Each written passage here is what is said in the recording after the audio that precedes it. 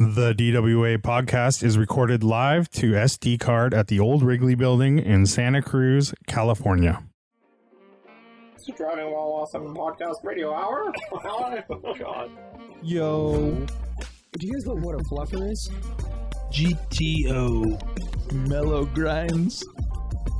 Oh, I got a PT Cruiser. It's a convertible. It's really cool. Oh, this smells of crayons for you. Hey, YOLO. You only have one life. Do you have coilovers? No, beat it. Yeah, I'd say that's a pretty good podcast right there. Damn it, I screwed up.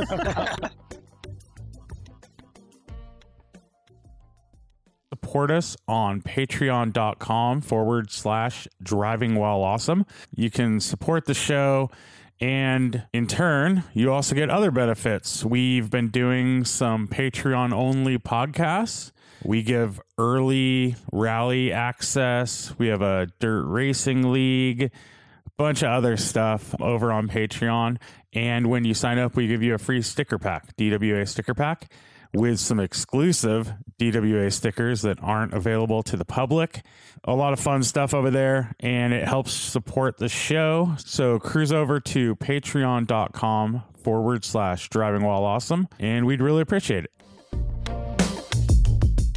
This episode of the Driving While Awesome podcast is brought to you by radforsale.com, the only auction site entirely focused on the Radwood era. Have something to sell? They are now accepting your 80s and 90s cars, trucks, and motorcycles for auction on Rad for Sale. Have a Fox Body Mustang, Integra GSR, or Kawasaki Ninja? Those are great. They're also looking for excellent Radwood era parts and gear, like wheels, seats, apparel, ephemera, and more. So it's time to start going through the garage. Rad for Sale is a visually appealing and informative auction site with interesting and unique features while focusing completely on our favorite era of the automobile, the Radwood era. Join them at radforsale.com. Welcome to Driving While Awesome. My name is Warren. I am Art. And we're joined by a special guest, Art, Andrew P. Can I say Andrew P. Collins? I like throwing the P in Yeah, we there. throw the P in there because there's another Andrew Collins writer, so he took all the social handles, so I had to be Andrew P. Collins. Already? Yeah. That's probably better anyway. There's a lot of Andrew It's Collins. a very in the world, common I'm sure. name, yeah. Alas. Is it Yeah. is it an obscure P or is it like a Peter P? It's literally Peter. You nailed it. Dang. Yeah, my parents were not particularly inventive when it came Nice. to naming. So we have a friend. I'm not going to out him right now. People can DM him if they want to know, but he's Matthew O. Brown, and he has the most obscure middle name. Like I've never known anyone to guess it. I didn't guess it when I first met him, but it's become kind of a trivia game, and it is very, very, very obscure, very rarely used name. Yeah, but so you're down in LA, right? Yep. These days? West LA, Culver City. Been here since about 2015. Sweet. And you were in New England for a while, right? Because you were a jalopnik then? Yep. I'm from the Boston area originally, but lived all over, and then spent a lot of time in the Hudson Valley, upstate New York, which I might be heading back to for a bit in the near future as well. But oh, sweet. yeah, Okay. kind of do the by New York, California thing. Yeah. Nice. You would love to have both, right? At some point, like be able to buy a property somewhere. That's the dream, yeah. Probably at this point, New York is probably the place to do it, and then have. Yeah, I mean, I'm not even sure if Los Angeles is going to be inhabitable in 20 years. So at the rate the heat's going, right? yeah. Seriously. Yeah, unless there's another pandemic and it scares everyone away again or something, Then, although it's I've heard mixed things about that. Like some people said there was an exodus, but it wasn't as it wasn't as big as people said, and all that kind of jazz. But yeah, I think New York City definitely had a big exodus that may be receding now. LA definitely had some, but I think the traffic's definitely back. If anyone's wondering, Austin, everyone, Austin, I hear Austin's where everyone went. I heard about that. Definitely. Yeah, I've heard that. Look at Warren shaking his head over there. I don't know. That's what they say. The news is so just, salacious. They want you to read these headlines and stuff, but is it really happening? I don't know. And Austin has its own issues too. And Boise. It's Tahoe, yellow journalism, right, Andrew? Yeah, I guess. Yeah.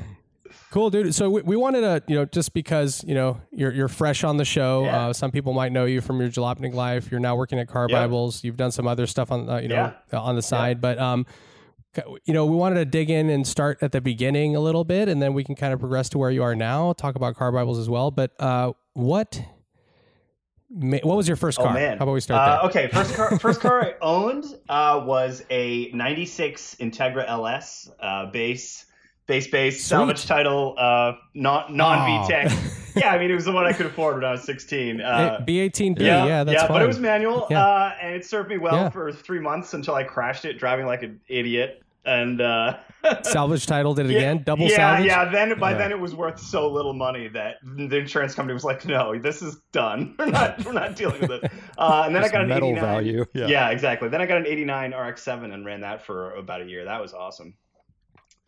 That's cool. Sweet. Yeah. So with the Integra, real quick, I'm a huge Honda nerd. Good. So color combo. It was red exterior and a black cloth inside. Oh, Yeah. nice. Okay. Sedan or coupe? Coupe, yeah. Two-door? Two-door. Yeah. Excellent. Yeah, really bare. I had a sunroof. That was the only real option. And yeah, like steel wheels. I had the unpainted front, like aftermarket bumper. I mean, I was really into tuner cars. It was kind of my first love in the car hell world. Yeah. So you definitely put an intake on it, right? Yeah, intake had a big Apex N1 exhaust, but like other mods. So it was just like preposterously loud and very modest in its speed. But it was a great car to drive, really. Even stock, they're good little cars. Yeah, They're really good. So that transmission is one of the nicest shifting transmissions, I think. Yeah. I mean, and even on LS, it doesn't have to be a GSR Type R. Yeah. They're so nice. They're very tight. They're very direct, and it's just the perfect length in the throw. Like you wouldn't think it. I remember the first time I drove it was an RS, because when I was in college, I was looking for I think I ended up getting a GSR, but I was like, thinking, okay, maybe we start with the RS. You got the slick top, you got the lightweight. Maybe we build like a Type R replica out of this thing, and I didn't expect that, and I shifted it into the first time. I'm like, whoa, that was different. Coming from a loose ass like CRX, where those transmissions are pretty wonky. But yeah, so then you got an RX-7, you said? Yeah. It's funny. I always kind of, or at least the first couple of cars, I was looking for one thing and ended up with another. Like initially I was looking for a Civic, and then the Integra was cheap and cool, and I grabbed that. And when I got the RX-7, I was looking for a 240SX. This would have been like 2005. And just found a second gen non-turbo RX-7, but it was called an S5. It was like the facelifted second gen. Yeah. So that's awesome with the taillights. with the round taillights. Yeah. And I didn't really know much about RX-7s, but went to look at it. I was like, dang, this car's amazing. And I bought it from a guy who was like an amateur racer, and he had like a bunch of FC RX-7s that were track prepped, and he lived pretty close to me and ended up being really cool, and like was like, yeah, man, come over and like we'll wrench on it and I'll show you some stuff. And it was great. I learned a lot from him. Nice. We're not in touch anymore, but yeah, he was just super nice older guy who was like into RX-7s and sold me one for pretty cheap, and we worked on it together. It's great. How much Sounds racing like beat stuff? Oh, sorry. Sounds like your mentor. Yeah, he was kind of a Art. bit of a mentor for a minute there. Yeah. Art had the same Oh, really? situation. Yeah, but did your mentor wear Morpheus goggles? No, he did not. Or those steampunk goggles or whatever you want to call them. But yeah, my question was how much racing beat stuff was on it, because that was the stuff to have. Oh yeah, then. he had a lot of that stuff. I had Racing Heart wheels, which was like my big point. Okay. Yeah, I was really proud of those. Like used import. There were 10 inches wide in the back, and the lip was just this gigantic thing. And of course, I had very little power adding mods, so the car's making like 160 horsepower trying to move these steamrollers. Yeah. But I looked really cool. Yeah. Yeah, totally. That's all that mattered, right? And that's. I'm guessing you had those ones. Are they the Racing Heart C9s, the ones with the really flat face? Geez, what were they called? It was like a mesh design. I forget what the mesh design. Yeah, I Okay. forget what the model was. Honestly, C something though. Yeah. But no, they were sexy. Is it a Schumacher? No, am I imagining things? No. What was it? Oh, no, there was the SSR. Yeah. I don't Yeah, know, it looks. whatever. Sorry, yeah. nerdy shit. Yeah. But yeah. So, how many cars have you owned total? Maybe like 12 or 13. Not a ton. Okay. I have a hard time selling. Like, I get really attached, and so once I get something, I don't usually get rid of it until it's either destroyed or like I get into some sort of financial trouble and need to get rid of something. Or just have to, like, recently I had more cars than parking spots, and it was like a big source of anxiety. So I finally just had to pare down a little bit. Get it out. And it should be said too that you get to experience a ton of cars without owning them. So. Yeah. Less so now that I'm an editor, we can get into that later, but I do less borrowing of the loaners and writing and more just having other people get to have the fun, and I sit at home and edit their commentary. But yeah, I am lucky in that get to borrow cars every now and then. Get to sample quite a few that I don't have to buy. Yeah, for sure. Yeah, the reason I asked is, it would be cool to get maybe a couple more maybe let's do 3 more highlight cars. Yeah, definitely. Yeah, go for it. Oh man, so after I sold the RX-7 because I was going to college in Vermont, and it was just not a good car to have in the wintertime. And I wanted more space. I had a manual transmission Discovery 1 96 Disco that I really freaking loved. Holy crap! I had no idea they made those in manual, at least for this market. Yeah, they did. It was kind of a crappy manual. Like, if I'm honest, it was funny when I bought it. I was so because I'd never really driven a manual truck before. But I'd only driven these like Hondas and RX, like sporty Japanese cars. Yeah, then you go to that thing? Yeah, and I was like, I brought it to my mechanic, and I was like, man, I think something's wrong with it. He's like, no, it's just a truck transmission, dude. He's like, this is just different. They're like, yeah, disconnected. So you're like, all right, yeah, vague, yeah. The throw is like, it's super long. It's really like rough. Yep. And that's why they didn't sell a lot of them, because it's a pretty weird experience. It seems like the whole car was like that, though, isn't it? Like disconnected and rough. I remember when I was in college, one of my friends had one, and I had him. He helped me move, and I drove it. And I was like, that was the first time I had driven one. I was like 19, 20. And I remember just thinking how floaty the whole thing was. It felt like it was going to tip over at every turn. I'm like, how the fuck do these things go down these African trails and not tip over? But I guess the air suspension compensates somehow, but it doesn't feel like it. Like, even just going around a turn feels like you're immediately going to tip over, right? They're funky. Yeah, I mean, that's a truck. I mean, it's solid front and rear axles. It's body on frame. That's a true 4x4. Mm-hmm. Good for Vermont. Yeah, it was fun up there. We'd take skiing, and it was great in the snow. And it was kind of like, I was really into the whole overland idea, not to go full hipster, but before it was cool, man. Yeah. I was really had all these fantasies about driving around Africa and Australia and stuff. Camel trophy. Exactly. Yeah. Eventually got to do some of that, which was great. But did you buy a shovel? Did you? Yeah, I had a shovel mounted to the side. I had a bunch of headlights up top. I was kind of known around campus. Once I would take people, if I would pick people up or whatever, they'd be like, "Oh, that's your car." yeah. We've seen that thing. Everybody up there is driving little modest Subarus and Volkswagens, and I've got all these and Volvos, and I've got all these cages around my shit and giant tires, and dude, the wild streets of Vermont, you never know. It was pretty cool. But why did I get rid of that? Oh yeah, I sold that to move to Australia to do some more wheeling. Nice. Then had a bunch of motorcycles. I'm trying to fast forward to today. I'm skipping a few, but I have a 98 Montero now that's kind of reminds me a lot of the Disco, but it's been better it's way more fuel efficient, and it's been easier to keep alive. So I've been a fan of that. That's surprising. And I think it looks cooler. But yeah, it's funny, more car-like maybe driving. A little bit more. The driving dynamics a little better, and it gets about double the fuel economy, which is cool. Wow.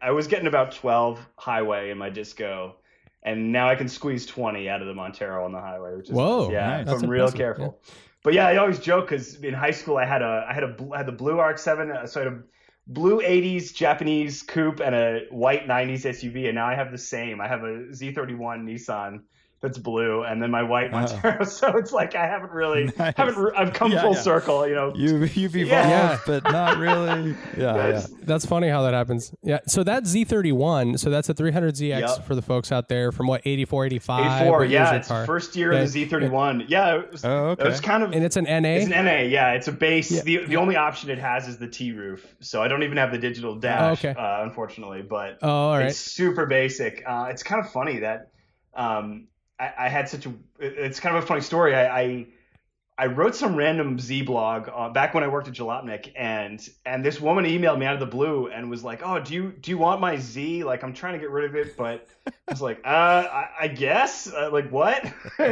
And I didn't really know. I didn't have a lot of interest in Z cars, but my wife and I went up and we were like, all right, we'll check it out. We'll see what the deal is. And this lady with this kind of pretty, wealthy lady who obviously didn't need the like $1,000 it would have brought on Craigslist.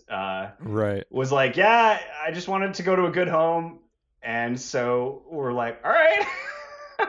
Wow. So we ended up she gave it to me for $100 and like, What? yeah. And just to charge you something? yeah, exactly. And I had this, she'd owned it since new. And I had like, Whoa. so I got this whole stack of paperwork and the original window sticker. And we're like, oh, cool. We were driving around a little bit. And then of course, very quickly we realized like, it actually needs a lot of love. So it wasn't like, now since, we've done timing belt, water pump, trans mounts, engine mounts, clutch, flywheel, radiator, valve cover gaskets, tires. Yeah, I'm easily like 5 G's into it. Like since right, here's your free car, sir. yeah, exactly. But now that it actually, because it needed so much, we got it home and it sat, and I was like, oh, what do I do with this? Like, I don't really want to. Like, I kind of like it. I don't. But then when the pandemic happened, I was like, screw it. I want to let's build this car. Let's get it going. Let's get it nice. And yeah, I did. And, obviously outsourced some of the work to mechanics, did some myself. And now it runs amazingly. And I love the thing. So cool. It's. And that car, I saw that at our second Radwood ever, right? Yes. That's the same car? Yep. That's the same. Yeah.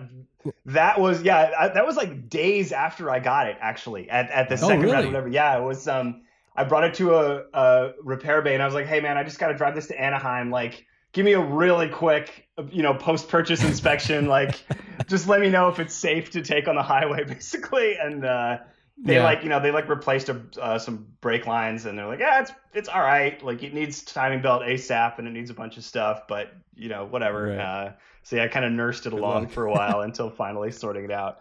But the flywheel was so cooked it was bubbled. So getting it like and they had like transmission mounts were totally fried, the engine mounts were fried. So getting it off from a stop was like this very delicate dance. You don't want to just rip the whole thing apart and have it pop out of the hood. Yeah, it was a nightmare. But wow, now it's very smooth. Yeah, that is one of those cars though. I was just going to say that in that condition, if you weren't as savvy at, just owning weird cars and stuff, it would have exploded. Oh, for immediately. sure. Yeah. Like, if a 16-year-old kid jumped in that thing and was like, treating it like a Z, it would have just never made it. No way. Timing belt would have broke. Everything would have exploded. So yeah, that's a testament to your skill. We definitely saved that car from a very quick death. Like if that lady had just put it on Craigslist, it would have been junk within a month. Done for sure. Exactly. But the body is like in amazing shape and the paint is junk, but the interior is like freaking perfect. It's unreal how nice it is. So that's kind of really what cool. kept me being like, we can't just unload it. Like it's too nice. It's too it's too much of a cool time capsule. And even though when I first started pouring money into it, like Z31s, nobody gave a shit about Z31s, especially non-turbo ones. And a couple years later, I think I'm about even. I think I could get out what I put into it. Right. They haven't exactly like they haven't skyrocketed in value, but they've definitely picked up to the point where, now that I can show somebody a nice thick book of service records, like it would with the window sticker and all that stuff, the good story. And then, the first gens are so crazy that and now people are searching for something they can at least get into. Yeah, so, exactly. Yeah. And people love it. Yeah, I'm actually a fan of those though. Like, so there's two versions that I really like. They're all cool. I think they're so 80s, right? Like, it's so 80s, and they're funky. they may not be a 911 Right. or whatever, but they're still really cool GT cars, I think. And I love those. Is it the 20th anniversary edition they made or the 25th? I'm not sure. They've done it. I think it was the 25th, They've right? done a both Remember the of- one with the rear fender flare, and it's got it's like the two-tone. Yeah. And that's the pre-facelift one, like the one that you Yep. have, but it's the turbo version of that. Yep. The interior was amazing. Like it's got the digital dash and like all the fucking like graphic equalizers in the world, and like it's just so cool. And then the other, and then the wheels are epic too. Yes. They're like those turbine wheels. Yes. And then I love the Shiros, the Z32 facelift Shiro. Z31 facelift Shiro. So that's like pearl white only with a Recaro interior and black Matching wheels. cloth. Oh, yeah. Yeah, lightweight. Like it's just so freaking cool. Yeah. We saw one remember we were in Miami, Warren. I think we're at an RM auction. They had one there, Nice. and yeah, I would just salivated all over it. Those are so cool. And as you said, these cars were kind of worthless. Even the special ones were pretty worthless 5 years ago, and then now those are money, and the people are appreciating them. So yeah, it's fun to see that transition, and we're obviously all a part of it right now, and our generation and all the stuff we're doing. Oh, yeah. But yeah, like so you had mentioned you were a Jalopnik for a while. Did you work at the Drive at all? No, I didn't actually. I technically Car Bibles is like a sister site to the Drive, so I have some bylines there now. But I did not do any of the Drive posts until very recently. Gotcha. And so that's what you're doing now. That's your new project. Yeah, Car Bibles. yeah, we're getting Car Bibles off the ground. Yeah, that's the new project. Yeah, exactly. Yeah. So there's some pretty unique things that we've noticed. I mean, I've checked it out, and we've taken a look at what you're up to, and it sounds like there's multiple things going on, right? There's like general stories, like evergreen content. There's some news, and then there's like the Car Bibles themselves, which are kind of a cool concept, and I'll let you dive in. Yeah. But like, how would you say that you differ from like someone like the Drive when it comes to the other standard content? So I've kind of been explaining it as like if the Drive is CNN, we're maybe more like Vice, I guess. Okay. We're like we're trying to be a little more casual, but maybe with a little bit less of Jalopnik's like irreverence, if that makes sense. Okay. Something that is kind of focused on practical advice. Like we're not really going to mess with although I did do a Lotus review, but we're not going to mess with the supercars, super high end stuff too often unless we can kind of explain it in kind of an interesting practical way. Like when the Maserati MC20 came out, was released, we did kind of like a little engineering rundown of like, oh, here's why this is interesting. And we're trying to kind of be like, in our dreams, we're the publication that like that other publications read, I guess, if that makes sense. We've been doing like, we've been kind of taking a new spin on aggregation. So a lot of the lifeblood of a lot of these car blogs is just like, oh, here's what's happening in the world. We're trying to take that another level, and like with these review rundown posts we're doing, where like when an embargo lifts and like the new Bronco comes out, it's like, okay, let's grab pull quotes from like every review and contextualize them and kind of explain, why this is interesting, and then maybe introduce people to new writers at the same time. So to kind of like be taking the temperature of the car media scene while also participating in it is a little bit of what we're trying to do. Okay.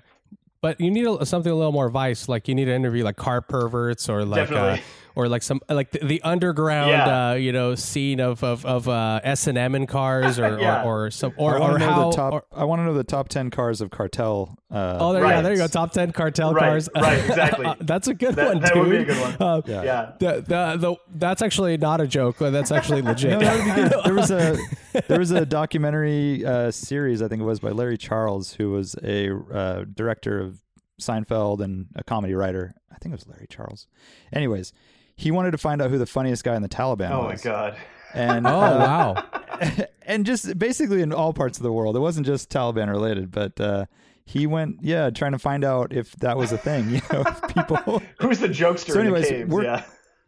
We're car guys. I want to know, top cartel.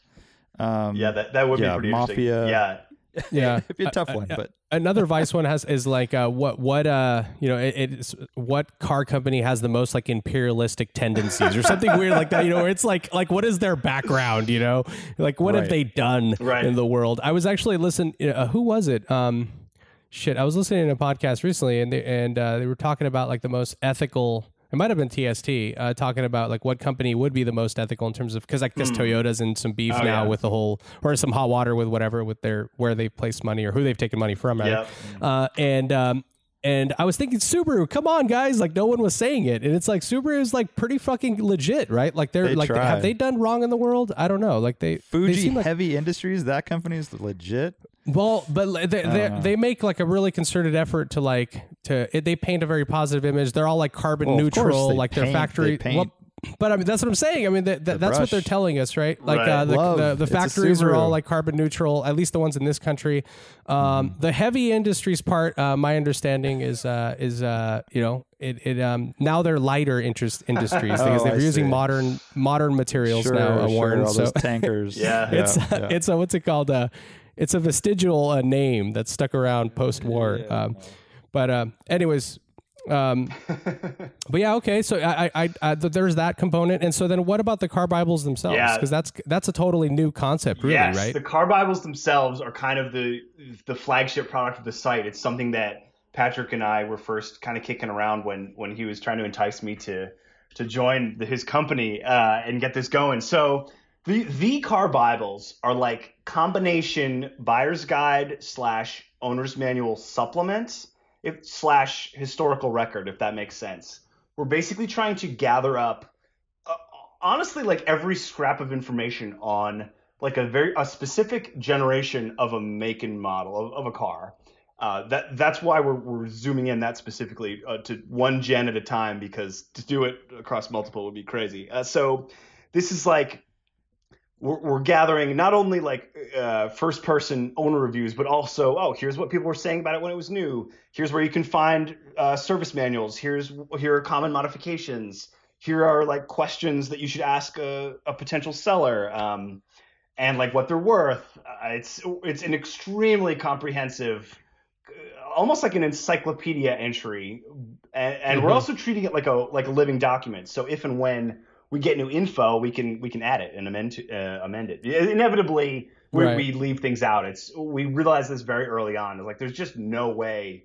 I mean, we're publishing them at 5,000 to 7,000 words, and even then, it's like we're not going to get everything. So, actually, honestly, Reddit has been really helpful. What I'll do once we publish it, I'm like, all right, what did we miss, guys? And I'll drop it into like whatever the subreddit is about this specific car. They'll just go through it. Inevitably. Yeah, they'll have a bunch of great suggestions, and I'll have the writer go back in and be like, all right, obviously fact check these and see what's a worthy inclusion, and often there are many. Yeah. And we're always thinking about new, like there are about 30 subheadings now, and so we're always looking for new ones. We want to add like an engineering background one soon, where we're going to talk to people who worked on the car and product planners and get some more insight on like where the car came from. Maybe things that were overlooked or they wanted to add but couldn't. That would be cool insight for people who know the cars well and maybe don't have that. Exactly. That's cool. Yeah, we were looking at it last night, and it's really, first of all, it's really impressive, and it's quite a daunting task because there are so many sources out there already that, like you said, the Reddits, the Wikipedias, and they're not all great by any means, but to have somewhere that is kind of filtering it and giving it to you in a more concise manner is great. And my first thought was like kind of what you touched on. It has to be a living document because things change so much. I mean, you have value in there I was looking at the Prius car Bible Gen 2, and obviously that changes on a monthly basis or, quarterly basis. Right. So it is really impressive. And I'm curious to know how you pick cars to be in a car Bible. What are the criteria? Great question. And also what you kind of see this becoming. Is it kind of like an all-encompassing thing for all automotive, or is it just kind of an enthusiast-ish site? So we started with cars we wanted to write about, frankly, because just to get people to write these, I was like, I had to kind of sell it because it is such a Herculean task. So I was like, all right, what cars do you guys like? What do you And we ended up, and then from there we kind of wanted to focus on, okay, well, what are cars that people are modifying and buying in the like, you know, $1,000 to $20,000 range, like stuff that enthusiasts are going to be, people who are going to care enough to look up stuff about their own car. I mean, you know, like a brand new Nissan Rogue, whatever, people are just going to take it to someplace and get it. Like, they're not a lot of DIYers are necessarily going to be one. Absolutely. It's an appliance. But, you know, like a first gen Lexus IS300, it's like anybody buying one of those now or owning one, like pretty much got it on purpose and like really wants that car, or like RSX Sought it out. Yeah, exactly. Like Boxster. It's like stuff that people will, I mean, frankly, it's the stuff that people will want to read about. Sure. That makes sense. Like, I mean, imagine taking on like, you know, 4th gen F-150 or something. Oh my God. And I mean, it would just be, there's so much information. There's so many models, and people just buy trucks, you know. There's not a lot of, maybe the Lightning you could do one on. Well, trucks, trucks is an interesting one. I've been trying to get my team to do more truck ones because the 4Runner, we did a 3rd gen 4Runner and it was very popular. So I think. Yeah, 4Runner I can see. Those are, again, like, 1st gen Tundra you could do on for sure. But like you said, there's so many variables that come into the mix with trucks because the different models are different sizes. It's crazy. And like, F-150 was available with like 4 different engines, and it's exactly a lot. 2 transmissions, different suspension setups. I mean, I find it interesting for me because I own a Mitsubishi Mighty Max. Nice. Oh, cool. So we're Mitsubishi brothers. Actually, I forgot to mention cool. that. I'll send you the card in the mail, you know, the owners club. But there's no information on those trucks at all. I mean, it is more obscure than like, you know, a Chisetta Marauder or by far. Like there's nothing on them at all, and parts are pretty weak. And just knowing like what kind of tricks and things to do with them is difficult to find. So, you know, Mitsubishi Mighty Max, you could throw that on there. That's not a bad one. To do. Yeah, and but there are not a bad one. Well, there are a lot of secrets that like you don't really know until you own a car. Like with the Montero, for example, like the later 2nd gen ones, you always have to replace this fulcrum ball in the transfer case shifter from like one from a different model, and that's just like weird stuff that, you know, now that the forums are kind of not as active and it's all about Facebook groups, like that info is just not organized. And and so it's, but then everyone that knows those trucks is going to exactly if they're shopping one, they go, well, did you replace the fulcrum ball? You know, exactly that kind of stuff. No one else knows, or like, oh, what size tire can I? You know, those questions, the same questions that get asked over and over again. It's like we're trying to just put that all into one space. And I like it. And it's even, you know, there's like the subframes on the E36 M3s and like stuff like that, right? That like that's all relative. Yeah, it's a very it's a condensed sort of distilled buyer's guide with the essential info, and then you also can go super deep as you're describing with the engineering, the history, and the model breakdown, and all that. You know, I this is some very unsolicited advice. Okay. You're gonna hate me for even suggesting this, especially because I want to get into Herculean tasks that you just mentioned. That's a good way to describe it. And so I was looking at the 996, and like, you know, since you guys are an educational site, you guys have always a section where it's photos of the vehicle, right? And so the 996 has a ton of photos, but there's no text. So like people don't know what they're looking at, right? Unless they're 996 people, which I imagine, as you said, for the most part, people looking at a 996s know what they're looking for. But, you know, everybody's still learning shit, right? So it's like there's I noticed there's a 996 GT3. There's like, you know, let's say there's a C4, there's a C2, there's a cab. You guys have different versions, right? So I'm sure Andrew's never thought of this before. You know, I was just thinking like it could be a nice little add-on that might not take a lot of time just to show what that is. Because maybe people will be like, oh yeah, that's what I want right there. That's actually what I'm interested in. Yeah, you know, it's funny you should mention that. That is a good idea, and bizarrely, specifically, I mean, it's so logical. I don't know why I didn't think to have captions on those earlier, because we have a big section of photo gallery, like links to big photo galleries at the bottom, and then the stack of pictures up high was kind of a later addition that I honestly didn't think much about. Because Patrick George, our editorial director, was like, I need some pictures. Get a picture section up high. I was like, all right, sure, why not? And that was that was the end of my thinking about that section. But yeah, I mean, now I'm kind of embarrassed that I didn't think of that earlier. It's a really dude. No, I totally. I mean, shit. You got that's why like we can get into Herculean tasks now. I mean, like there is so much fucking info, and I imagine you guys are pumping through this. Like,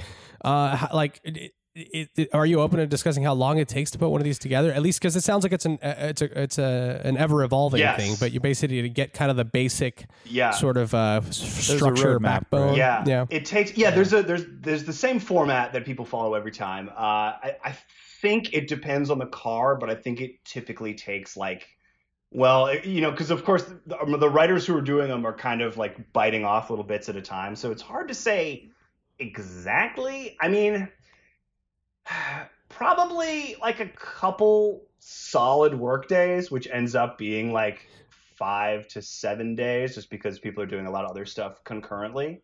And we run one a week. We run one every Friday, and like that's I cannot imagine going any faster. Right. No, I mean, I'm impressed need to more hear it's people. that fast. And I mean, I've got three. We have 3 contributors who, they're basically like full-time employees that write all the Car Bibles posts, and including the Bibles themselves. And it'll be like, 1 week somebody will be writing one, and then another week so they don't have to like spend their entire writing careers like nose down in research on like one specific maker model. Yeah. Mighty Max. Right, exactly. So we kind of spread it out a little bit, and ideally we try to build some buffer in. So be like, here's what we're running next week and the week after, so we can kind of take the time to really comb through them. And I probably shouldn't even admit this, but I still, I find things I need to edit like later on, and that's why we have a disclaimer at the top. It's like, it's a living document. We still fix things. Like, I'm sorry. Totally, Of course. Dude. I mean, we deal with it to a certain extent with the things that we do, and it's at a very, very at a smaller scale in terms of copy, right? Like it's you just miss things, or you realize the nuance of this particular sentence could be changed and make it more clear, and it's nutty. I mean, I actually, I was thinking about, what Warren asked. It's like, how are you guys choosing all these different cars? And I mean, I think it's interesting to see how you're looking at sort of like general trends, right? That are enthusiast focused, or what's actually, what people are actually buying, what's popular. But some of that stuff too, maybe like, it's almost like when you get to a point where it becomes almost like just media focused and it's more entertainment, and it could be kind of like an Onion kind of vibe where you do the Mighty Max just because it's funny, totally. And it's like, How dare you? First of all, how dare you? I can't believe this. You do the AMC Gremlin. It's kind of like, have you seen those Haynes manuals for like the, for fucking the Enterprise? Yes, exactly. Whatever, Millennium Falcon or something. Yeah. Oh yeah. Yeah. So that's kind of the vibe that I was thinking of, Absolutely. where you can do the AMC Eagle, whatever the 2-door hatchback version is an AM. Well, that's why, what I'm talking about? that's why like, the Geo Metro on Rad for Sale gets as much attention as the, Porsche Cup car. It's just people like the underdogs. They like the weird stuff. I think there's something there. And also, I think, to toot our own horn a little bit with Radwood, but Car Bibles is similar in that it builds value for some of these cars, these underappreciated cars, because you can point to this thing and say, see, like these guys get it. This is why. And it can add value to a car that's for sale or just one that you own. Sure. And you mentioned something that kind of stood out to me, is that kind of in addition to an owner's manual, like an addendum that you would add to it, will you be offering these for print, like in a professional way? So that's a great question. And short answer, yes. Longer answer, I'm still trying to figure out how to do it in a way that makes sense and is cool. I'm actually... I'm not entirely sure when this goes live, but like I'm trying to bring some to Radwood, some like prototypes of printout versions, and I'm kind of trying to format it. One of the issues I'm running into early on is like a lot of the things are link based. It's like, and here's a great reason, here's the forum that said this, and it's like, well, shoot, if we can't link, I know.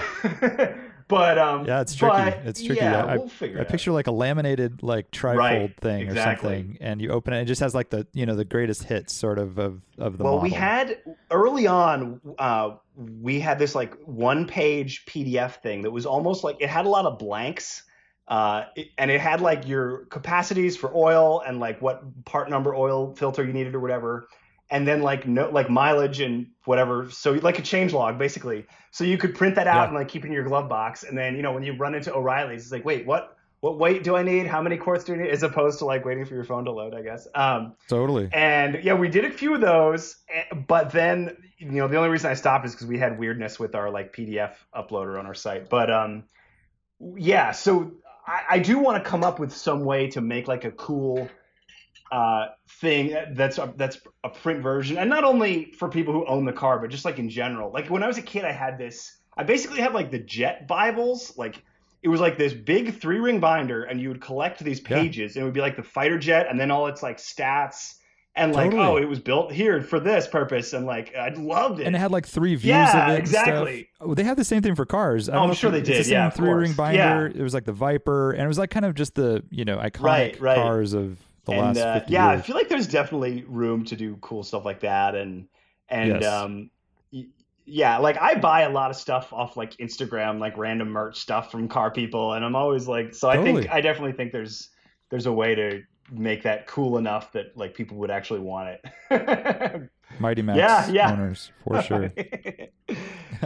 Should we get into questions for a little bit? We can always bounce back Sure. to more insight. Or Art, did you have something you wanted to cover? Yeah, no, I'm just on the site right now, and I wanted to mention a is, couple things. carbibles.com. Yeah, that I want to argue with Chris Rosales. He said that the GT3 M4 is unforgivably Yes. ugly. Everybody's beat this horse Yes. to death multiple times over, but I kind of like the race car because it's wide. So like because on a standard car, the kidney grill makes it just Right. Everybody's talked about it, but. And also the nostrils, right? All those vents on the hood are horrible. But as a race car, you have functional vents everywhere. Right. The width kind of balances out the nostrils, and it looks super aggressive, and it looks almost like kind of I don't know. working for It's you. kind of anthropomorphic, but kind of robotic at the same time. There's something cool about it. I gotta say, and also Lane isn't on today, but one of our co-hosts, or the other co-host, I should say, he actually was. We agree that the rear quarter of this car is horrendous, right? It's like the slab, and it just the Hofmeister kink isn't there anymore. But the race car, again, with the vents and with the width, it totally balances it all out. So I just wanted to say, I wanted to put out there Fair. that I'm actually All right, fair enough. kind of into the race car. I think it works. All right. What do you guys think? Real quick here, I'm gonna send it over in the chat here. See, I'm just going to say no. have you looked at it already?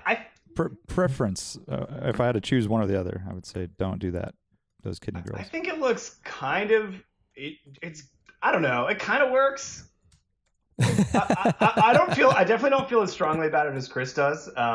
His original headline was something about like, "Don't stop race car washing it." He was like, "Oh, it's people just say it looks good because it's a race car." He's like, "But I still hate it." It's like, all right, right. What's in your heart, my friend? But I don't know.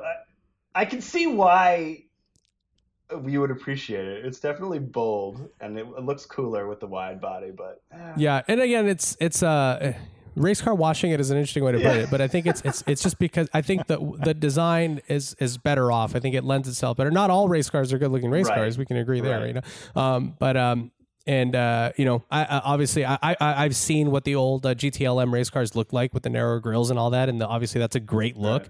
Well, whatever. I think it was the M8, then they had the 6 Series for a bit, right? So you don't want I don't the know. great look. You want this look, is what you're saying. I think I'll go out here. I'll put it this way. I like this as much as I like the Civic Type R, which is a very bizarre thing to say because people really hate on that design, Yeah. but I don't hate the Civic Type R. I think it's just not for me. It's just two-boy racer and two fucking anime and Gundam Wing or whatever, but it's not. I don't think it's that bad looking. It's just it's not for me, And when I saw it the first time in person, I really thought it that, and I don't think I've ever mentioned it publicly really on our show, but obviously it drives insanely well and all that. But and we've talked about it a little bit in the past where we would. You have the 911 GT3 Touring, right? So, like, if there was a version of that, where it's a little bit more subdued, like, we would be on board, right? Like, it's just a little too boy racer anime, Mechatron, whatever. I don't know. That's all I have to say about that. Was that Forrest or Bubba? Who said that? That's all I have to say about that. I think it was Bubba. Thank you, Art. No, it was Forrest. all I'm sorry, over it was the place. Forrest. Anyways, Wham. Yeah, let's jump into some questions. right on. All right, let's do it. All right, so the questions are from Instagram here, and we did preface this with Andrew's visit, so some of these are actually directed at you. Oh, Are you nice. ready? Yeah. Let's do it. Alex Stadel says, what vehicle would you take on as a project that would break your comfort zones on car ownership? So maybe something that you like and you know it's going to be a pain in the ass. For me, my answer is always V12 Mercedes. That's basically where I'm at. I love them. I know that's like my spirit animal, but I just hate the idea of ownership costs. R129 or like a... all of the above, basically. Oh, yeah. Pretty much anything. Any V12, especially when you get to the twin turbo stuff, it's terrifying. But I really want one at the same time. That's fair. I would say probably V8 BMW, maybe. Specifically, I was honestly looking at X5Ms recently because they're awesome. They're awesome, but man, so my father-in-law runs a service department at a BMW store, and he's like always trying to get me to get a Beamer next because he's like, I can get you parts like really cheap, and we just bring it into the bays and we'll service it here, and which is compelling. Can you argument. get me labor really cheap? Because I don't know if that's right. Exactly. It's like, well, you still need your techs for like hours. But man, I got pretty close on an X5M. There's a tasty blue one on Cars and Bids, and I even made it. I was like, shoot, I'm seriously thinking about it, but man, I just got scared I read so much about like just these preposterous maintenance costs on this thing. They're terrifying. And I was like, you made the right call. I'm like, I'm gonna have to hold off. Cayenne is supposed to. I was actually on a podcast that reviews auctions called Bid Nerds, and we reviewed that X5. Oh, really? And I was the only one that said, "Do not buy this car." Whoever's listening, please don't do it. So what was that? There was like something on the front, right? Like some kind of oil seal, Warren. What was that? I can't remember. All of the oil seals, all of the coolant seals, oil coolers. It's just an endless list. Suspension, and then you deal with all the body and trim stuff. I mean, it's nonstop. So yeah. The one that I've actually been super into for a long time, and ever since one of them passed me in college, I was in my BMW 2002 on Highway 154, Warren, that connects behind Santa Barbara, like Santa Ynez Valley there, and so. It was right before you get into the twisty section on the going towards Santa Barbara. This is there's a 2-lane section for passing, and this fucking X5M. Oh no, I'm sorry. This 4.8 IS of the first generation facelift. I like those. Estoril blue flew by me, and I'm like, all right, I'm gonna fucking get on this guy. I'm like this kid, and my car was like pretty set up for autocross or whatever, and I could not keep up with this guy, dude. Like he was gone, and I was super impressed by how little body roll it had, like, I mean, the thing was flat and it had obviously the gigantic fucking tires. I mean, they're probably, I don't know, they're probably not that big by today's standards, right? They're maybe like 295s. They're pretty wide. They're pretty wide. Yeah. Pretty wide. And they look so good. They've got the M-Tech body kit and cool seats, good, pretty good interior, except for the obviously super outdated nav and shit. But I've been looking at them again recently and I'm like, that's kind of a cool car. And I think they're going to blow up, eventually. Because I know they have the same, I mean, because they've got the Valley pan gasket bullshit and like all the same, those things. But as far as I can tell, besides, I think they do have air suspension too, or is it self-leveling? I think some of them have. I think that was an option. Actually, I'm not sure. Oh, okay. I shouldn't even say. I'm not sure. So those things, because I did find one that was like all the right specs. Nice. I mean, it was I think it's Imola red, right? That they made those in. I think you're right. It was a red same color. Gen. Yeah, and red with a black interior with the cloth inserts and like so fucking nice. And they mentioned that they had just fixed the self-leveling suspension on it. But I personally I would go that gen if I was going to go. We've driven like not necessarily the current generation X5M. We drove the. What the hell is it called? The X6 550M S Drive, X Drive, all the drives. We drove that, but the previous generation X5M, a buddy of ours had, and I was just so impressed by how the thing handled. I mean, like Coastal Range rally car. Oh yeah, he drove it on our rally. Yeah, he brought it out and just and he had no problems. He was having his espresso. Well, yeah, my favorite thing about it was the torque vectoring or how it managed power on throttle around a corner. Like you can just feel it throw all the power to the outside, and you would just rip around and like just immediately just delete all of that heft. Cheat mode. Yeah, they're very impressive. The real Cooper says, "Oh wait, Andrew, did you answer it? Yeah, Yeah. yeah. X5M, of course. The real Cooper says, I'm driving from California to Massachusetts in a 2008 F-250 Super Duty, camping along the way, and it's got me thinking about what old car I could take on this trip and have some fun exploring the local backroads in. So that is my question to you all. Love the show." Thanks, Cooper. All right, so camping in an old car, and in the summer, by the way, from California to Massachusetts. That is a long, a lot of flat, dry, open roads. Andrew, any thoughts there? I mean, anything that's like in decent shape. I've done a few cross-country drives in old hardware, and it's been fun every time, honestly. You just got to be prepared for those, like, I mean, I remember once in Cheyenne, Wyoming, I had to get an alternator changed on a Mark III Jetta, and it was like not that big of a deal, but it was a little stressful. And then like a friend and I drove an '88 Starion actually from Massachusetts to California once, and and that required like clutch line replacement in a Pep Boys parking lot.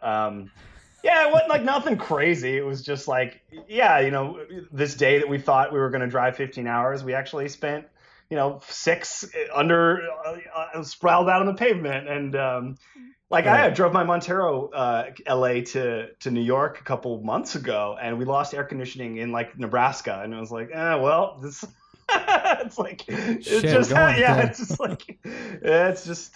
you're at a Flying J's and air conditioning just left. You're like, where the fuck did he go? I'm just kidding, guys.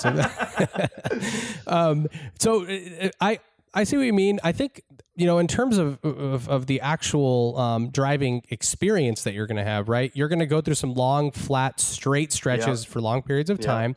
So you kind of want comfort for that if you can, right? Yes. I think Starion is good because it's kind of a GT car a little bit, right? Yeah. So you have that, and it's got comfortable seats. Yeah, it was nice. But it's also small enough and sporty enough to where you can enjoy those back roads as he's talking about. Because it sounds like you want to make those kind of those side trips, I guess, whenever you stop in one spot and say like, oh shit, look at that mountain little pass. Let's go hit that and then come back or something. So, I was actually, I think your ISF was a great, you mentioned, IS300 you mentioned earlier. That would be a good one, I think that could be a fun one. I mean, we're talking old cars, right? He said. So I think that's great. It's modern enough to where it's going to be comfortable and insulated enough, but again, nice Basel chassis, I was going to say, instead of balanced chassis. Basel, I don't know where that came from. Balanced chassis, relatively fun engine. Manual transmission, of course, is what you want there. And that could be fun, right? I mean, modern enough to have that good AC. Again, it's too modern. Too modern. How old are we talking here then? He's saying old car. I'm thinking Radwood era or older. Okay. What I would, all right. So 99 or older. And I would say big bonus points if you can camp in it. So, 240 Volvo wagon turbo. That'd be fun. With some suspension and sticky rubber. I don't know if you're really having fun on all the back roads, but again, there's a lot of Nebraska, Kansas stuff that you're just wanting to get through, right? But then you pull up to the campground, you have a nice vintage scene. Yeah, I've driven across the USA 7 times now, and I will say, you think you're going to want to do a lot of side trips, but unless you have 2 weeks, you're kind of not really going to end up doing that. It's just there's once, there'll be one detour. There's so many hours, especially in an old car when you're inevitably going to have at least one roadside repair, something, and you're not going to be able to go that fast. Also, on my Montero, I sit on 65, 70 miles an hour, and it's it's a long ride across Nebraska, like you said. It's just so by the time you do a few days of that, and you're not really going to be looking for where else can I drive? I know. I think my mind kind of goes to more luxury options. If you did have that Cadillac Fleetwood Brougham d'Elegance or the awesome. SC300 or something. SC would be glorious. Yeah, nice GT car with a Thule box. Yeah, exactly. Exactly. That would be beautiful. Yeah. Yeah, because the old thing is interesting, right? It's definitely an adventure, but as you're saying, you think that you're going to be all you know, all like excited, and you're It's like, "Fuck, I'm Instagram, spent, Instagram dude. I just moments want everywhere. let's go make it look like we're gonna we're on this epic drive at this overlook." Right. It's And tiring. that'll be it. Yeah. Yeah, I mean, It's tiring. is this cheating? E34 M5. No, that'd be good. Yes, but that's a good answer.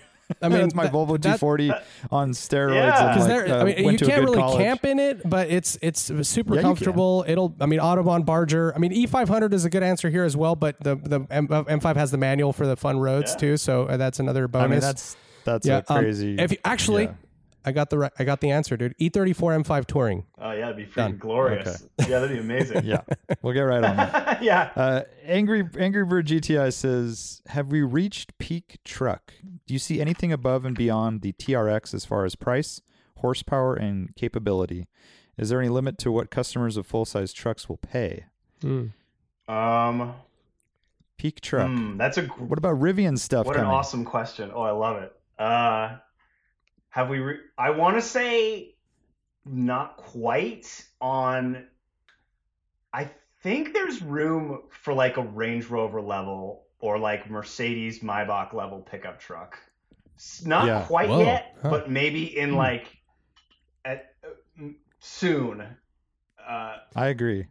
So you're saying not necessarily from them, but possibly Right. from the current producers who are willing, and because the sky seems to be the limit when it comes to people paying for the Right. luxury and the comfort in these cars, right? Or these trucks. Right? Although that said, I guess Lincoln Mark LT and Blackwoods kind of fell on their face, but it's a different world now than when those came out. Was it a is. timing thing? Yeah, I guess it was. Yeah. So I think, I mean, I feel like a Cadillac Escalade pickup truck is in the like. I think it's kind of surprising they haven't done one already. I mean, they did the That's ES, true. The EXT, the, yeah, that's right. That's true. EXT.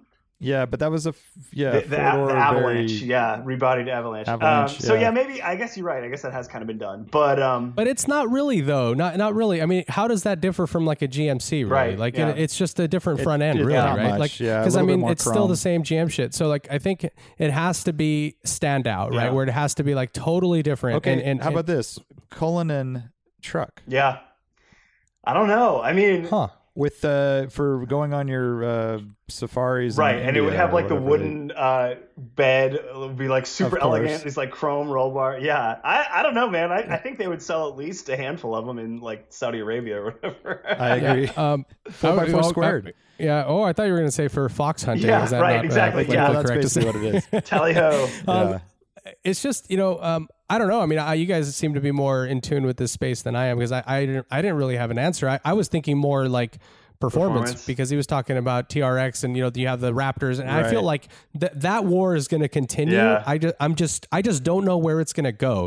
Like because Well, I think you look at Rivian, and as much as I hate to say it, the Tesla truck, but performance-wise, they're going to be insane. As crazy as you want them to be. right. But are they going to be off-road capable and are they going to have like Probably crazy even suspension better. and all that?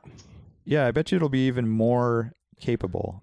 I mean, Yeah, or is that going to be Rivian stepping into the game early because they started kind of their life as a truck, right? So Right. because we just saw that they have like this really sick like pop out kitchen. Did you see this, Oh Andrew? yeah, the Rivian's got a lot yeah. of cool little gimmicks. Yeah, that so are really I fun. can see where they can go with the more like expedition-y kind of overlandy type stuff, and then also very heavy duty performance Baja type shit. So like there's different kind of avenues for that. and you could make it as Maybach as you That's want. I mean, it's just up Yeah. to whoever they. That's a really good design. album title, as my Bach as you want. That was my fourth album. It didn't do well, but it was a Yeah, timing thing. the timing. It was right when the EXT came out. You timing. had to wait. Oh, Yeah, It's too early. and David Tracy and I were just talking about this last time we hung out. It was like I'm kind of surprised that more OEMs haven't gotten into the like RV space. Like Yeah. Subaru kind of had like a Wilderness Edition Outback, and Volkswagen sells like a camper transporter in Europe. There's like Yep. Mercedes did like kind of sold like an adventure-y Metris, but I mean the way that like the overland scene is so hot right now, I'm surprised that Ford doesn't like. Why don't they just build an F-150 with like a permanently attached rear like I know. camping area? I mean, how Or- hard would that be for them to cook up? Well, we talked about the Jeep Super Trooper, which is a Pacifica in all Jeep Oh my trim, god. lifted That's real? with Wait. No. This Oh, this our was invention. made up. this was a concept? This is a driving while Oh, awesome this is your concept. and okay. Got it's got hose out floors with drains in it. It's got rugged bucket yeah. seats, convertible bed inside, but it looks really cool. Very aggressive. That's the Jeep Super a Trooper. brand like a 20 rebodied Pacifica? coming in 2024. That's a great idea. I mean, I feel like they would print money with that.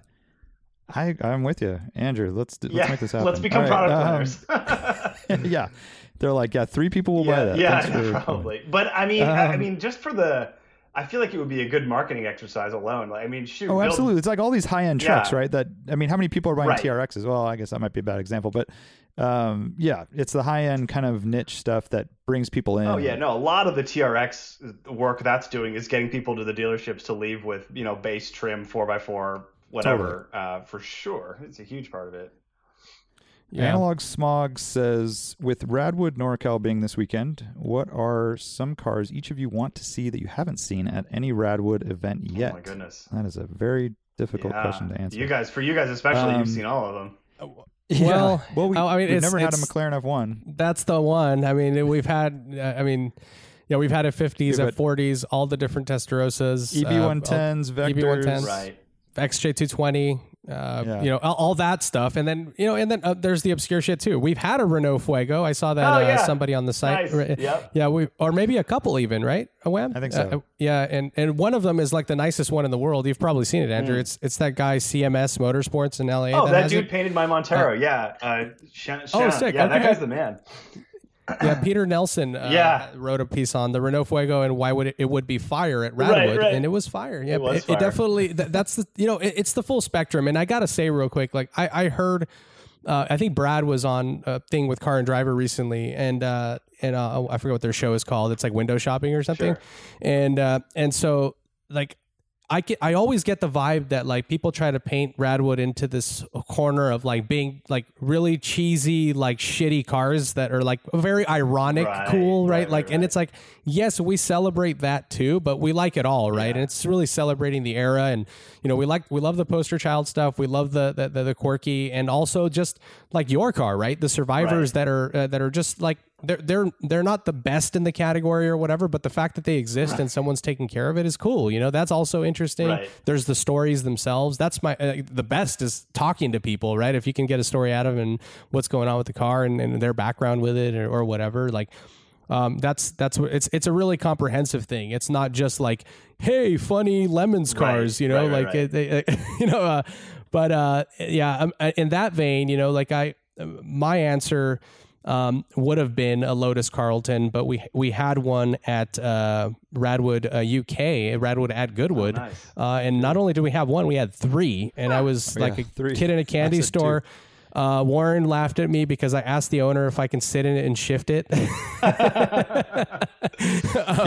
A kid in a candy store. Yeah, but I don't know. Yeah, in terms I of always- go for it. I was going to say my answer always goes back to concept cars Okay. because they're so unobtainium. But I want Tokyo Auto Salon 1990. Just bring all of them and park them there, or pick any weird Rin Speed or Subaru Right. or Koenig concept car of the 80s and 90s. I'm in. Right. I'm totally You're in. right. So. Yeah. Oh, you know what? I have a real answer. It's not happening because we know the list and we're talking to Ford about other things right now. But GT90 is what I wanted in an event. Oh, absolutely.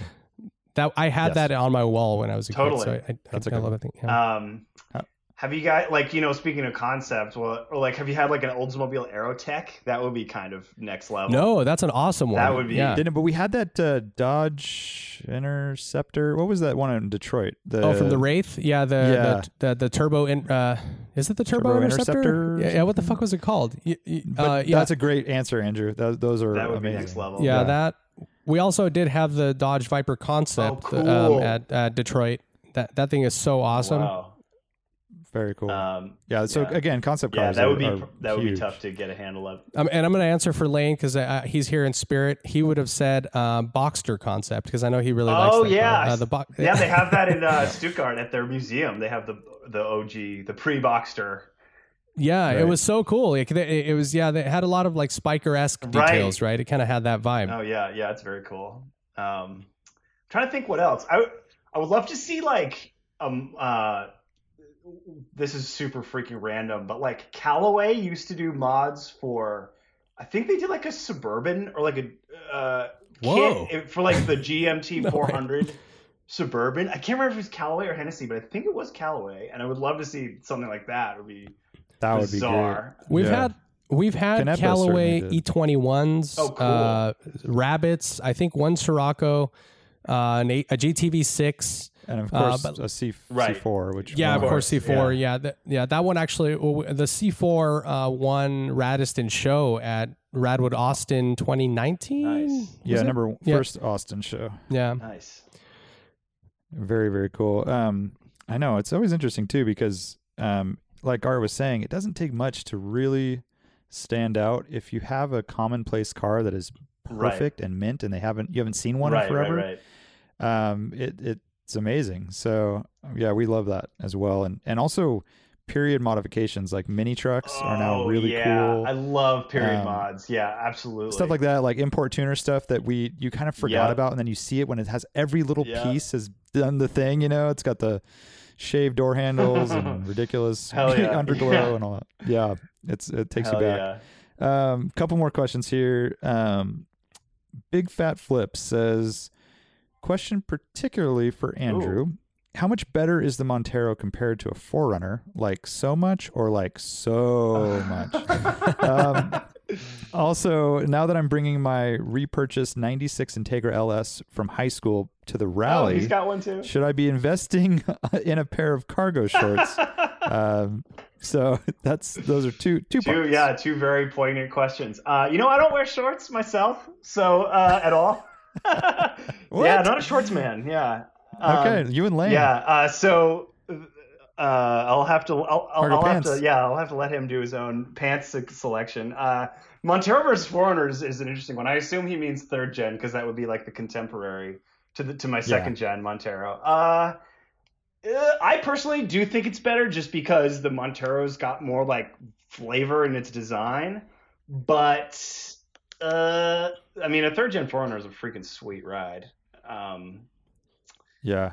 Are they? Do you think that same for same, they're equally capable? Like, Yeah, pretty are they much. Equally as reliable? Are they equally as reliable? Like, Yeah. what about parts availability and things like that? As far as reliability, I would say yes if the same person owned both. The problem is Monteros were so unloved for so long that a lot of them are on neglected maintenance status now. Yeah. And so, yeah, if you pick one up now versus if you pick up a 4Runner off Craigslist, I think the 4Runners withstood like owner neglect better than Monteros did. But so now it would be the Toyota is probably going to be a little easier to look after, unless you're really willing to put in the work as I have to baseline the truck. Yeah. And capability, yeah. If you get rear lock, that's really similar setup. Body on frame, independent fronts, optional rear locker. That can fit pretty much the same size tires without lifting. They're going to be pretty damn similar off road, like to the point where you wouldn't really notice. They are so 4Runners here and where we are they're so common. I mean, I'd see 100 4Runners before I saw a Montero or more. Parts availability. Yeah.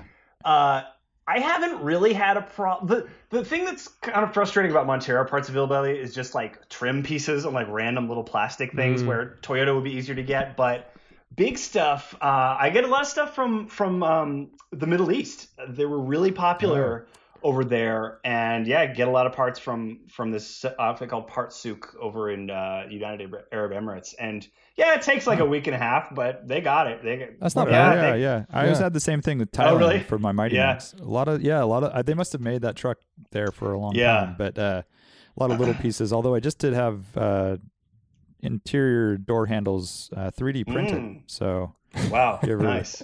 Ever Yeah, need okay, anything. that's cool. So that's that would be if you appreciate the rarity and are willing to take a little more time when you first buy it to like sort it out, then the Montero's cool in my opinion. But Did you get a Montero Bible up? In No, time for we Radwood? don't. We don't have one.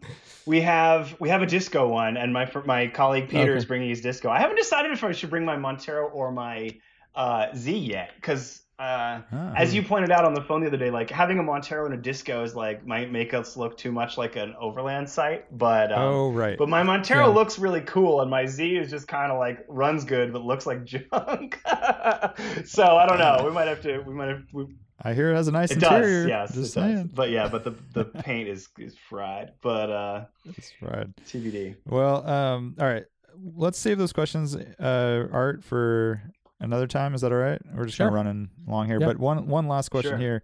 Ben Roget asks Andrew, what's been the most challenging part of launching Car Bibles? Oh, goodness. Ben Roget. I wonder if that's one of the media guys I know. Probably. Yeah. He used to be at Con. Yeah. The very same. Okay, then yes, I do know him. The most challenging part has been getting people to like know about it. Honestly, it's everyone who has seen it has told me they liked it, but it's just we're brand new, so we're kind of shouting into the void a lot of the times. We've gotten. Lately, we had a Matt Farah. I commissioned a Matt Farah post last week to kind of get him to like kind of leverage his fame a little bit to get on people's timelines. And we'll be doing some more of that. It worked. Good. We'll be doing more of that in the future for sure. But yeah, it's just getting people to come to the shop. Really, it's like there's so many car sites out there now, and like who can blame anybody for being like, oh, I don't want to go to a whole nother site. So yeah, that's been. Getting my writers to write stuff has not been hard, and fortunately, but yeah, it's just getting people's attention, and then personally having a small team, kind of pivoting between just editing daily stories and trying to come up with like also do like promotion and kind of have like a long-term strategy has been very challenging for me personally as the editor-in-chief of a new and tiny site. So it's all about promotion. That's the hardest part is just getting people's attention. For sure. Yeah. I wonder, like maybe like podcasts or something like that are probably a good idea, right? Oh yeah, absolutely. Like coming on this is great. I mean, this is amazing. Thanks again for having me on. And like coming to Radwood is going to be huge for us. I mean, I think that I'm stoked I'm really glad you can. I think that it's going to be great. It's going to be all four of the Car Bibles writers will be there and like repping. And Kevin is our only non-Californian, so he's actually flying in Thursday night to LA, and then we're all going to convoy up, and then we'll have our little setup, a little space, and so we're gonna be handing out stickers and spreading the love and flying our flags. Autographs, or how much are autographs? If anybody does ask for an autograph, they can definitely get one. It'll tickle my ego, so that's all you have to do. It'll be on a Car Bible fold out. What do you call it? Exactly. That's kind of been that's the real challenge is getting our message out there. Cool. Well, I think that's all. We were struggling with the same issues with the new auction site, and getting the word out is difficult, and I think it just takes time. So you guys are doing great. I mean, I've been aware of you guys for a while, and hopefully it'll just keep snowballing. And I hope great. so too. Appreciate that. It's good. So we do have some trivia. All right. Let you off the hook. No, I'm ready. But anything else you want to cover before we dive in? Art, anything on your list? No, I think we're good. Yeah. I just got some very. I'm a little distracted. Sorry, because I got some texts right now that are very fun. Cool. I was just given the date that we're going to get the C8, so we haven't driven the Corvette C8 yet. So. And it's gonna. I guess breaking here. It's gonna make or make. What am I saying? Sorry, I'm reading the fucking text as I'm saying it, because I'm double checking to make sure we have the dates right. Because it will be at our next Morning Motors. Yeah, that'll work. Very cool. So I don't know what color it is or what spec or whatever, but yeah, that's exciting. Did you drive C8? No, I haven't. I did. I went to the launch event in that blimp hangar in Southern California. Oh, yeah, the Tustin hangar. That guy's impossible to get a hold of, by the way. I've been trying to book that venue for Radwood for 3 years now, no and he just will not respond to my fucking emails or texts or calls or whatever. So if you're out there, dude, or someone knows the guy, please tell him that we want to book that venue. Yeah, right on. But no, I haven't driven that car, believe it or not. So I'm looking forward to hear what you think about it. Yeah, I mean, it seems good. I mean, we went to like a little mini launch here locally to like the local dealer type of thing, where people are putting deposits down, and that's as much exposure as I've actually personally gotten to the car. I mean, it sounds like it's a very nice riding car. That's like the one thing that everybody talks about. It's like it rides so well, and like Camise is a friend of ours. We actually had him on the show after he drove it, and he was just like, raving about the suspension. He's like, it's like McLaren rivaling, like, I'm like, well, holy shit. So that's the one thing that I'm going to take note of right away, because I just keep hearing it, it's so like, it's such a standout thing. Obviously the rest, there's chassis balance and brakes and, steering and all that shit, but I'm excited to check it out. Yeah. I think they look pretty cool. They always seem like they ride kind of high when I see them around town. Like, I agree. Yeah. But I have several times been like, oh, is that a Ferrari? And then it's a C8. For sure, yeah. It definitely, they did a good job of that, right? And at certain angles especially, right? Where, that, and then some it's like, no, that rear is way too vertical because they had to make room for the fucking golf bag, right? Like, I know. And the trim, all the little details it's so Corvette, but I don't know. That's just how else do you make an inexpensive mid-engine Ferrari challenging car? So, well, that's cool. Yeah. All right. So trivia time. But by the way, we have to say this. I don't know how we didn't mention it earlier. I think Art was so verbose and just got rolling. But Lane is not on the podcast. This is no reflection on you, Andrew. It's just coincidental. But I don't think he has ever missed an episode in 7 years. No. He's missed one. We're talking about which one? The one where he went and shot for Bonhams or something. Remember, he had to shoot for Bonhams. But it was just. He just wasn't available. Like it was a time issue, and we didn't reschedule because it had to be done that day because he needed certain lighting. I remember he even commented on the podcast about how like he needed that lighting that day. Okay, well, so second time in 7 years. Yep. So, anyways, he'll be back. He's not dead yet. Fred, but drop dead Fred. That we know of. All right. So trivia time. It's trivia time, and we have a few questions here that I'm worried that Andrew will probably know the answers to these because it's his job to know this stuff. I'm pretty dense, so you never know. We'll no, it's all good. We'll start with Art because he has less of a chance, but he's still pretty good too. All right. General Motors has just killed a feature in their cars. They will no longer be offering what? Cigarette lighter. Good answer, but no. It's a CD player then. He's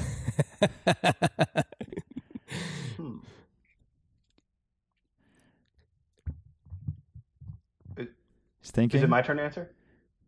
You can answer. I feel like I read this headline recently, but I already forget. That's how it goes. Yeah, it's not. GM canceled. Was it like a over-the-air feature? Oh no, like a update kind of thing. Yeah. No, I have no idea. Say it. I don't know. Yeah, I hate to say it. Art ruined it, but a CD player. CD okay, player. Got it. Okay. Yes. All right. Those were my two answers. Okay. So but you ruined it because you said no. You shouldn't have told me that it wasn't the right answer. Well, I said no to your cigarette lighter. That's what I meant. Sure. Yeah, so this is in there. The last to have this available was the Express and Savannah vans, but they do say that they're offered in their heavy duty, the 4500, 5500, 6500, like the giant Silverado. Whoa. They don't even look like a regular truck, right? Those are because them drivers don't have Bluetooth. I don't know what the deal is, why they would do that, but yeah, it's interesting to think. And it said here that. Best Buy hasn't sold a CD since 2018. Really? Is that right? Whoa. Huh. Is that true? I'm trying to remember. It says Best Buy stopped selling them 2018. It must be if that's like a statement, but I mean, feel like I feel like know. I walked into a Best Buy not that long ago and was like, oh, why do they have CD? But maybe I'm wrong. Maybe it was something else I was looking at. They definitely. I feel like I've seen DVDs or Definitely Blu-ray, DVDs. Blu-ray Still, at yeah, least. Like, maybe that's what I saw. Yeah. Right. Well, so there you go. I don't know if any other manufacturers offer a CD player. I know that Lexus was holding out with a tape player for a very long time, like in their LS. Yeah, or I think they something. made it to like 2011 or 12 with the tape deck. Right, a cassette. Do you guys know? I mean, this is kind of sort of trivia, but I don't know the answer. But do you guys know if any non-Japanese manufacturers offered a mini disc player?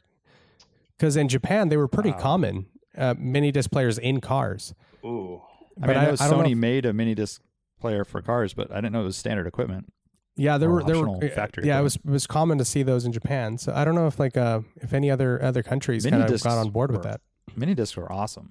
Yeah, they were great. They didn't skip. They were re-recordable, small. Yeah, I Heavy bought duty? mine in 2000 at Circuit City. Of course. I remember. I was so Of course you amped on did. it. Is that a audiophile pun? You were amped on it? Oh, Zing. Okay, let's move on. This is getting out of hand. All right. I'm looking at a graph here, a graphic of the most searched car brands by country. Okay. Now, some of these are easy to guess. I'm sure you can probably throw a guess out for North America, and other parts of the world. Toyota, Ford, those are very popular. What about Cuba? Huh. Most searched car brand in Cuba. I'm trying to remember what their current like importation situation is. I know. Who are they friendly Yeah. with, right? It's So like I was Russia. there. I was there like 2 years ago, Oh, cool. and I remember seeing French cars. So I'm gonna go That with is absolutely true. Renault. I'm What gonna go with brand? that. Okay. Yeah, I'm gonna go with Peugeot. You nailed it. Nice. Peugeot. Nice. Boom. Yeah. Peugeot is popular in both France and Cuba for whatever reason. Both France and Cuba. France. I wonder why. I mean, Cuba and Right. Okay. and France. That's it. Let's see here. The country of Nepal. Huh. Oh, it's gonna be some Indian brand. Mahindra, maybe? Oh, that's what I would have guessed too. I would- Because I would go Tata. India is Kia. Oh, really? Huh. Okay. The number one search in India, and that's billions of people are searching for Yeah. Kias apparently. So here's a Kia India story. I was last time I was in India was probably 2015 or 2014, and I was at a coffee shop or something, and they had a magazine headline front page: Kia Forte eats potholes. That was because the roads are so bad in India that that's what you see on the front page of a car magazine, that a car eats potholes. Like that's what Perfect. you want. Wow. This is right in your wheelhouse, Andrew, and mine. Ooh, Mitsubishi Mighty Max specifically. No, I'm just kidding. It is Mitsubishi. Is No Nepal? one knows why. In Nepal is In wow, Nepal. That's bizarre. So those are your people. Yeah, I guess so. Those I are your gotta people. get out there. Do some All mountain right, climbing. last one. Kenya. Now most of Africa is Toyota, Mercedes, Renault, of course, but Kenya is an odd one here. Let me think. Yeah, if it's not Toyota, By I'll the let way, Andrew I go would first, never yeah. have guessed this. It is a Oh, European really? brand that I like. I want to like it very much, and that we do not get here. I'll let Andrew go Lancia? first. Then. It's along those lines. Whoa, that's obscure as fuck for that. Yeah. Fiat. No, Alpine. wait a minute. We get get fucking Fiats 500s here. and shit. Yeah, we No, get- I'm an we get idiot. Sorry, Fiats here. sorry. I was. Yeah. Alpine. Alpine. Really? What? Most Making searched? smile machines since 1950. as we Super all know. random. Are you serious? Most searched. Wow. That's truly know. bizarre. Yeah, this All is- right. I would, And they're saying they used Google Trend data to determine this All right. stuff. How is that possible? maybe- Are they big Formula One fans? honestly, that seems like on the that seems internet. like the kind of thing where maybe that word has a different meaning in Kenya, Right. and like it corrupted the data somehow. Right. It That means is a like good point. like a really good type Yeah, of right. rice or Maybe there's like a something that they restaurant love. called that or something that's popular there. I don't know. That seems too random. Maybe a dictator? Maybe. I'm Yeah. so gonna look up Or- right now. Let's see. What they speak Kenyan in Kenya? No, they speak. What do they speak? Swahili, Swahili, maybe. Anyways, let's move on before we alienate the Right. audience here. I'm so gonna look this up. Toyota was number 1 in Russia. I thought was weird. And Sweden. Any guesses? It's not what you would think. Actually, no, not it is. It's exactly what you would think. It's gotta be Volvo, right? 100% Volvo. Yeah. No surprises there. All right, last question. A man in Maine, I guess you could call him your Maine All right. man, he stole a car. Or no, let me start over. Deputies responding to a report of a stolen vehicle in Waterboro stopped a man walking nearby. They determined he was not involved, but arrested him on an outstanding warrant for some theft at Walmart. Classic are we? Maine man Oh, story. Maine. What? Maine Really? man. So he was able to pay bail with what? Bitcoin. No, not Bitcoin. Dang. The guy that stole stuff from Walmart has Bitcoin, is what you're telling me? Yeah. Oh, sorry. Dogecoin is what I meant. Yeah, thank you. No, not Dogecoin. Something automotive related that he paid his bail with. The title to No, the only automotive part of the story is there was an attempted robbery. Wait a of minute. car. Is it a Maine man kind of thing? Is what you're getting at? Was it don't know. lobster? Yeah. Oh my God. Was it? Yeah, he pulled out a couple of nice lobsters, threw them up there. No, this guy was actually denied bail when he tried to pay with counterfeit bills. What the? Classic. Paid for his bail. Just figured he'd double down. They just kept him in jail longer, and that was it. So What a Bummer. moron! Holy shit! Yeah. I know it's not good. It's not great. Great. Anyways, they said that they couldn't figure out if he had an attorney, and a working phone number for the man cannot be found. Huh. So Not surprising. All right. that's all. That's all you know about that Wow. guy, Main Yeah, man. Okay. All right. So the moral of the story is use better counterfeit bills at your bail. Right. payment. Yeah, if you're gonna That's all. attempt that, right? You gotta, Exactly. or just go Well, straight that's it. Monopoly money. You know, just go for comedic value. know. Just I go know. straight Or like- Monopoly. Make a Doge coin that you can hand them. All right, Maybe they won't know the difference. out of like aluminum foil that you get. Yeah. Yeah. Andrew, this has been great. Yeah. You're awesome for coming on. Thank you so Thanks much. for having me. That was really fun. And it sounds like we'll see you soon. Anyhow. Yes, Saturday. Yeah. Radwood, NorCal, Yeah. Saturday. When you're listening to this, there'll still be time to come as a spectator. I think we'll be sold out of car spaces, which is wild. Hundreds and hundreds of 80s and 90s cars. DJ, good times, and Car Bibles, of course, will Come be see there. the Car Bibles booth. That's right. Yeah, are you guys handing anything out? Anything? We'll people have swing some. We'll have by? some stickers, and I was trying to figure out. I don't want to Autographs. overpromise, but I'm trying to figure out like stuff I could raffle off. I'm like digging through my old like press kits and like, is there anything cool that people Oh. might find interesting? So we'll see. We might have a little bit of. I might have some good stuff to give away. That's my dream, at least. So- We could do a Car Bibles pick of a car, and you can give them whatever thing you're going to find in Hell your yeah. closet. The Andrew's yard sale prize. Yeah, we'll see. Yeah. What about the bubbled flywheel from the Z31? Oh God, yeah, that's yeah. falling I'm sure. apart? I'm sure people are just clamoring for my old used car parts. Definitely. As long as it's autographed, Right, that's all right. you need. We'll do what we can, but I'm looking forward to seeing everybody for sure. Right Awesome. on. Okay. Well, that's it. That's all. Thanks for joining us. We'll see you next time. Later. Okay, bye.